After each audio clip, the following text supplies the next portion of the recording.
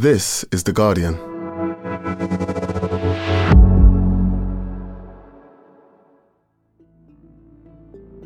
Today, how a year of political crises pushed climate action off the agenda.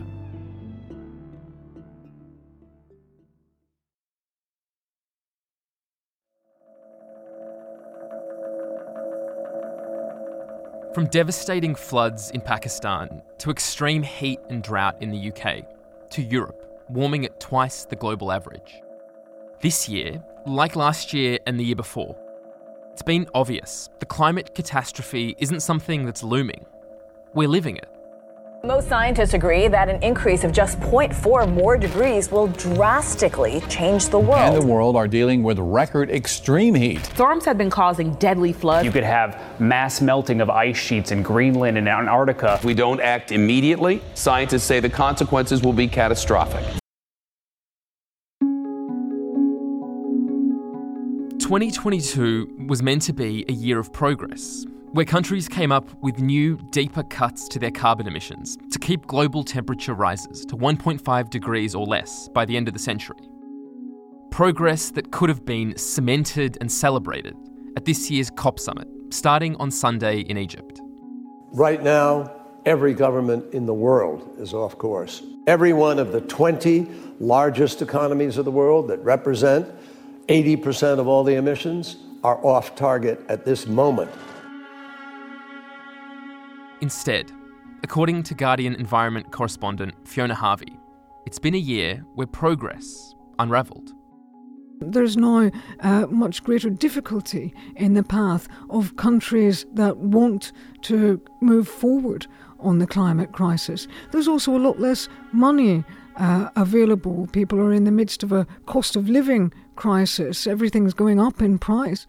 So it just makes everything to do with the climate so much harder. We've seen record profits for fossil fuel companies, a global search for new sources of gas, and the world's two biggest polluters, the US and China, suspending climate negotiations. For many governments, COP27 has been pushed to the back burner. And Fiona says the hosts of last year's summit have been particularly distracted.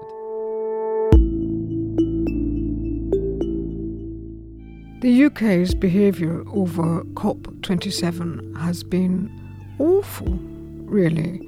So much effort went into hosting COP26, and it was a huge achievement.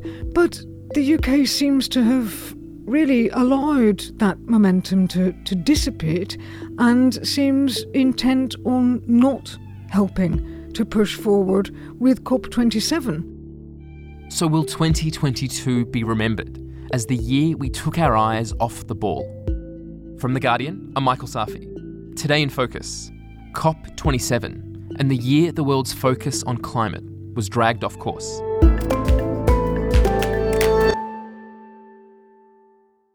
Fiona, it's been about a year since the world gathered in Glasgow for what was then called the world's most important climate summit ever. And there was so much focused energy around that event, with governments renewing their pledges to cut carbon emissions to try to keep temperature rises to just 1.5 degrees by the end of the century.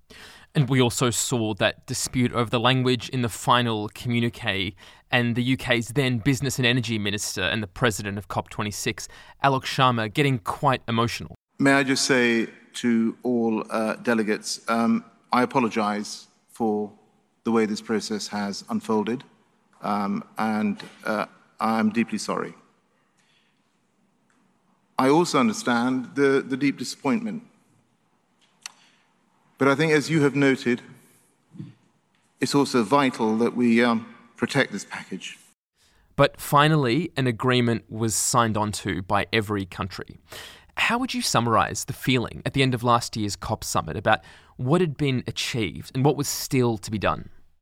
COP26 ended on a high, despite the kerfuffles at the end. The whole world came to Glasgow and they made enormous progress on the climate crisis, because previously people had been focused on limiting temperatures to 2 degrees. That was in the Paris Agreement of 2015. But science since then has shown us that 2 degrees would be disastrous in terms of the impacts, the extreme weather, the irreversible tipping points that we would pass through on the climate.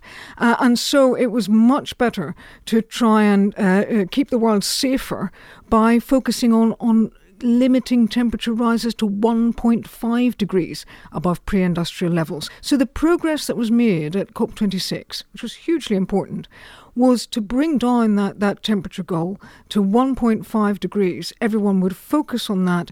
Everyone would bring forward plans for cuts in emissions commensurate with that goal. And that was achieved. But the thing is, the agreement at Glasgow was fragile. And it started to unravel when the terrible events of the last year started to unfold. And before we get to how it's unravelled, let's just set out the stakes here. Last week, the UN Environment Agency issued a report suggesting that there was no credible pathway to keeping temperature rises below 1.5 degrees by the end of the century. And they said that current plans, even if delivered in full, would lead to a rise in global heating of about 2.5 degrees. Could you tell us what the world would look like at that temperature increase, 2.5 degrees? The world would be unrecognisable if it was 2.5 degrees hotter. It doesn't seem like a great deal. When you're talking about differences in temperature of, half a degree or, even a degree, it seems like very little. If you were sitting in a room and the temperature changed by a degree or half a degree, you probably wouldn't notice.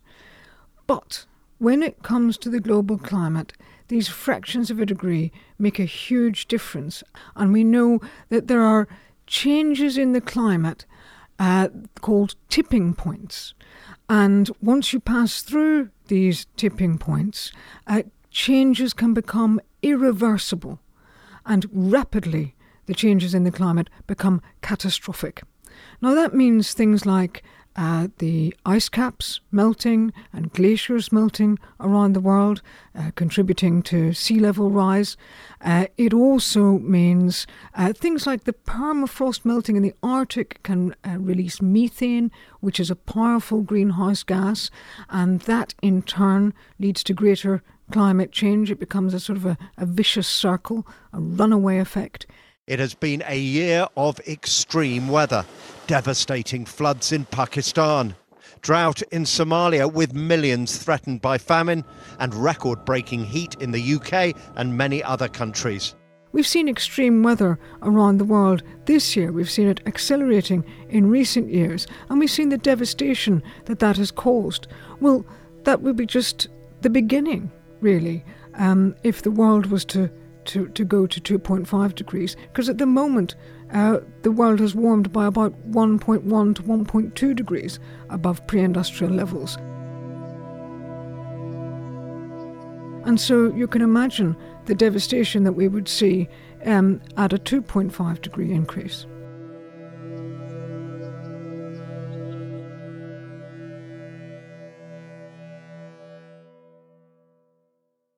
And so it was averting that scenario that gave people so much energy coming out of COP26, this kind of glint of hope that countries were finally ready to do something to stop it. But what's happened over the past year that has led to what you've described as an unravelling? Well, everything that could go wrong has gone wrong, really. We had the illegal and brutal invasion of Ukraine by Vladimir Putin in February. The war in Ukraine has led to an energy and food crisis around the world. The crisis has been especially harsh on Europe, where gas prices have surged by nearly 30% in 2 days. This comes after Russia deepened supply cuts to the continent. The Russian state-backed energy giant Gazprom said that it would limit the flows through Nord Stream 1 to about 20% of its full capacity from today. The price of gas rose to record levels, and that has had terrible effects economically. And also it raised food prices because Russia's a big food exporter, so is Ukraine. And also they're both producers of fertiliser, and also other producers of fertiliser around the world are affected by the high energy prices. So you add all this together and you get food crisis. And that's threatening vulnerable people all around the world. Climate change, along with pressures caused by the conflict in Ukraine, have left many nations vulnerable to food insecurity. In Zimbabwe, maize production, which is a key staple, plummeted by 43% this year. The country is now seeking to import the crop, as well as looking for alternative sources of wheat and fertiliser, usually sourced from Russia and Ukraine. Globally, economies had already been battered by the COVID-19 pandemic, and so they were beginning to recover, and they've been hit by this. Some people are calling it a poly-crisis. So really we can see that the optimism at COP26, it started to dissipate really in spring of this year when these crises hit. And how does a war in Ukraine, how does the resulting spike in energy prices, the food crisis, come to impact these climate negotiations that we're going to see beginning in Egypt on Sunday? Because when countries are faced with rising fuel prices, they tend to try and find new sources of fuel. You can't switch to clean energy immediately. You've got to build the wind farms, you've got to install the solar panels and so on. So although, clean energy is now much cheaper, partly as a result of the rising fossil fuel prices, we can't just switch off all of our gas-fired power stations, switch off all the gas heating in all our homes, and move immediately to renewable energy. Countries have sought new fossil fuels as a result of the increasing gas prices. Some countries have turned to coal, having moved away from coal, countries like Germany. Sitting on the edge of a giant coal mine, the village of Lützerath in western Germany is a symbol of Europe's energy crisis. Germany, like other developed countries, is rapidly moving off of coal, the dirtiest of all fossil fuels. But the mine that sits next to this village is getting a new lease on life because of the war in Ukraine. No, they say that's temporary, but, it has an impact on emissions. So what's happened is it's a sort of double-edged sword, the energy crisis, because on the one hand, there's more incentive for companies to seek out fossil fuels and put them on the market, but also it's shown governments what a dangerous thing it is to be dependent on fossil fuels, and so it's accelerated the move towards renewable energy.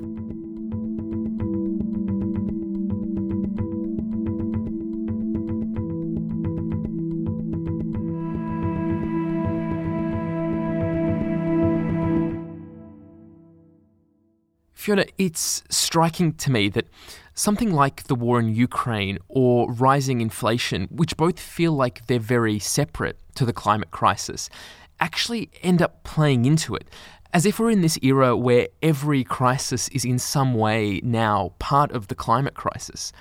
Can you tell me, how have the challenges of the past 12 months played into the COP process? How have they affected the way the countries approach it? At COP26, countries agreed to return to the table this year with better nationally determined contributions, which just means their plans on cutting greenhouse gas emissions, or in the case of developing countries, curbing the future growth of their greenhouse gas emissions. Only 24 countries have so far submitted new NDCs, new national plans, to the UN ahead of COP27. That's a lot fewer than was hoped for. The difficulty here is that some countries, some big countries, took the view that their NDCs at Glasgow were basically as good as they could get to for now. For instance, the European Union had a strong NDC, and getting agreement on an NDC for all of its member states is quite hard to do. So it was always a bit unlikely that they would come back with much of a different plan. But the problem is that some of the countries that didn't have very good NDCs, they haven't come back either. And countries like the EU can't really put a great deal of pressure on these laggards at the moment because they're in a difficult position themselves. So the US is trying to produce more gas because there's such a big market for it.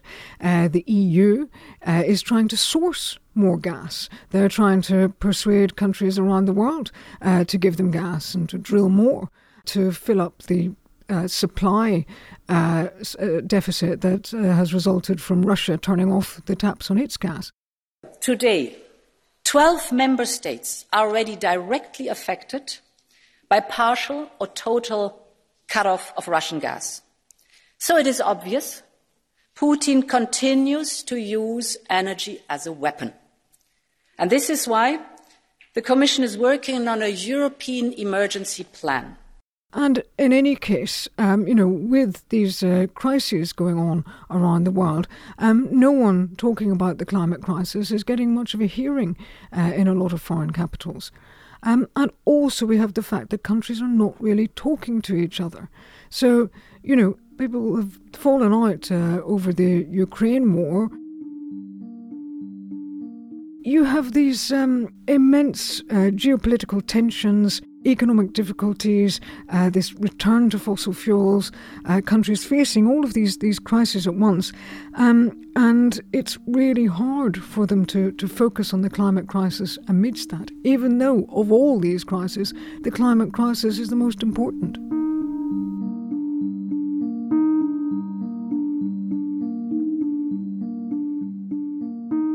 Okay, so that's the international picture, and it's not good. But I want to understand, closer to home, how has the UK approached this COP summit? Are they anywhere near as enthusiastic as they were for the Glasgow summit last year? The way the UK looks to countries around the world is somewhere between farce and tragedy.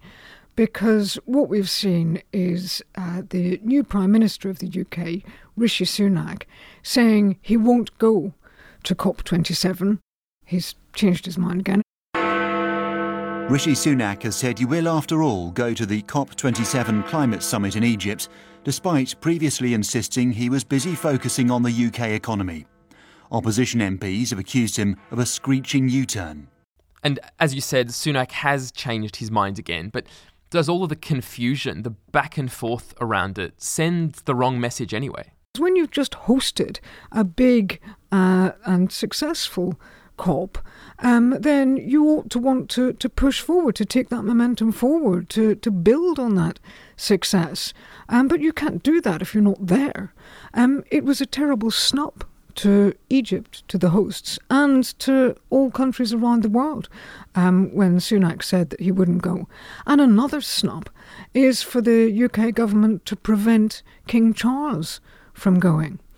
People around the world really respect and look up to King Charles on the climate crisis and on environmental crises generally, because he has been an advocate of environmental action for so long, for 50 years and more. All the more reason to push for King Charles to attend, despite then Prime Minister Liz Truss reportedly asking him not to. I think it would be very powerful. I know that his being there would make a difference, sure, because he has credibility, because he's been a long-term leader.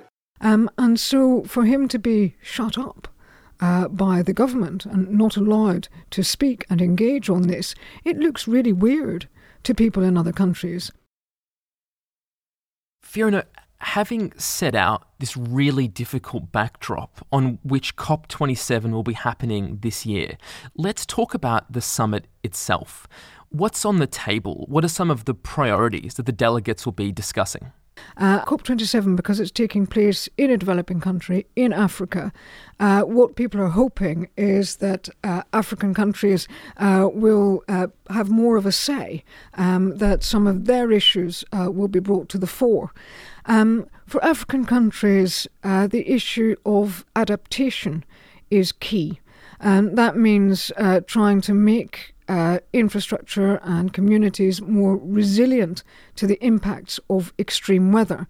That can be things like building seawalls or growing mangrove swamps. Poor countries were promised way back in 2009 that by 2020 they would be receiving at least $100 billion a year to help them both to cut their greenhouse gas emissions and to cope with the impacts of extreme weather through adaptation.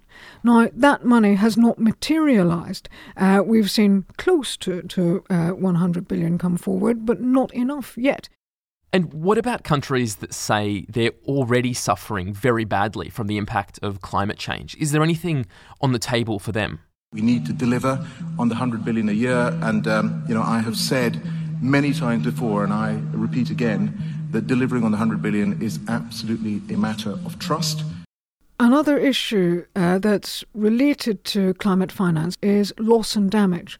What loss and damage means is the sort of devastation caused by really extreme weather events that no amount of adaptation can prepare you for. So we're talking about things like hurricanes or typhoons or these massive floods like the ones that we've seen in Pakistan recently that have devastated the country and caused, 30 to 40 billion worth of damage at least. In Pakistan, the government says floods across the country have now killed more than 1,300 people. Rescue efforts are continuing in parts of Sindh province. It's one of the worst affected areas. There's real pressure now to rebuild all of these buildings that have been lost. These are really extreme events that cause so much damage, and there is no way at the moment for countries to get back from them. It takes years for countries to recover, if they ever do, from that kind of devastation. So, if a hurricane hits, then, it not only does it sweep away your houses and your buildings and so on, but it destroys health services and education and so on. It destroys the means by which people would be able to lift themselves out of poverty. So it causes this terrible social damage as well as economic damage. What poor countries have been promised is that loss and damage will be properly addressed at COP27. Coming up, what's the best we can hope for from this year's summit in Egypt?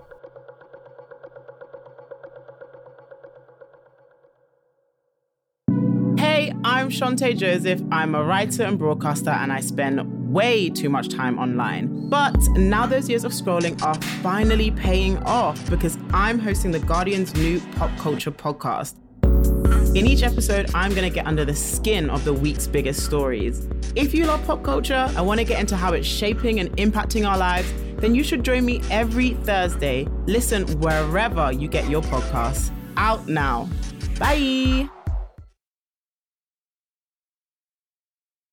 Fiona, despite all the many crises in the world, despite the many obstacles in the way of this summit, COP27 will begin in Sharm el-Sheikh on Sunday, and at the end of it, there will be some attempt to reach an agreement. What do you think is the best case scenario, the best thing we can hope for from this summit, despite all of the problems around it? It would be good if COP27 carries on without some major upset. There's the potential for walkouts, for countries to have blazing rows, for there to be no agreement at all because the geopolitical pressures are so intense. So, there's every possibility that we could come away from Sharm el-Sheikh in a worse position even than we are in now. So just to prevent that happening, will be an achievement by the Egyptian hosts. Don't forget that fossil fuel companies are looking on at all this and thinking about their own profits. And fossil fuel producers, countries like Saudi Arabia and Russia, are really hoping that COP27 does not succeed because, they want to carry on selling their fossil fuels.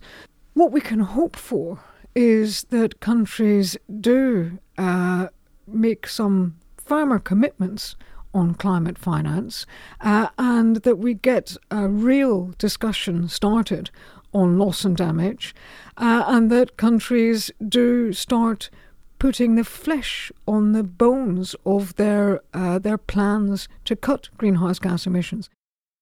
And finally, for people who doubt that COP is the best forum to take the action we need, people like Greta Thunberg, who said recently she definitely won't be going, who called it an excuse for leaders to indulge in greenwashing. She also criticised Egypt's human rights record. We have to remember that Egypt is a nation which violates many of the basic human rights, and they have political prisoners, etc. So there are many layers to that. What do you say to them about this idea that COP isn't working and isn't worth it? Well, what else have you got?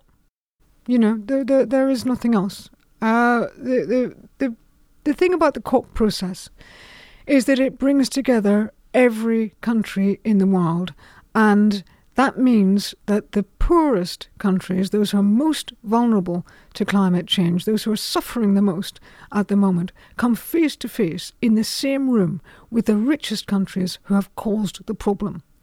And that doesn't happen anywhere else, where the poorest have have as much say in the outcome as the richest. And so it's really important. It's developing countries, the poorest, most vulnerable countries, who have the moral authority at COPs. And this is the only place where they can bring that moral authority to bear. COPs are the only place where no one can hide. Countries like Saudi Arabia and Russia that really are climate laggards who really want to, to just keep pumping out fossil fuels and be paid enormous prices for them. They cannot hide at COPs. They attend to and they can be brought to book at COPs in a way that they can't anywhere else.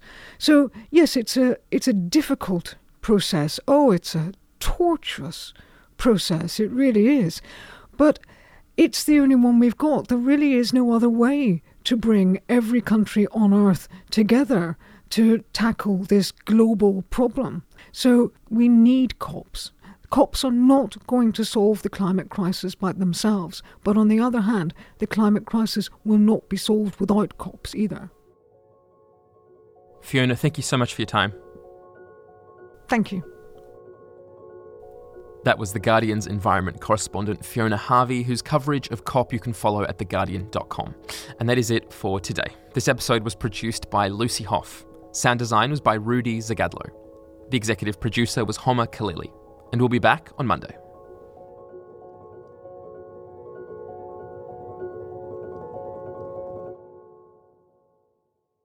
This is The Guardian.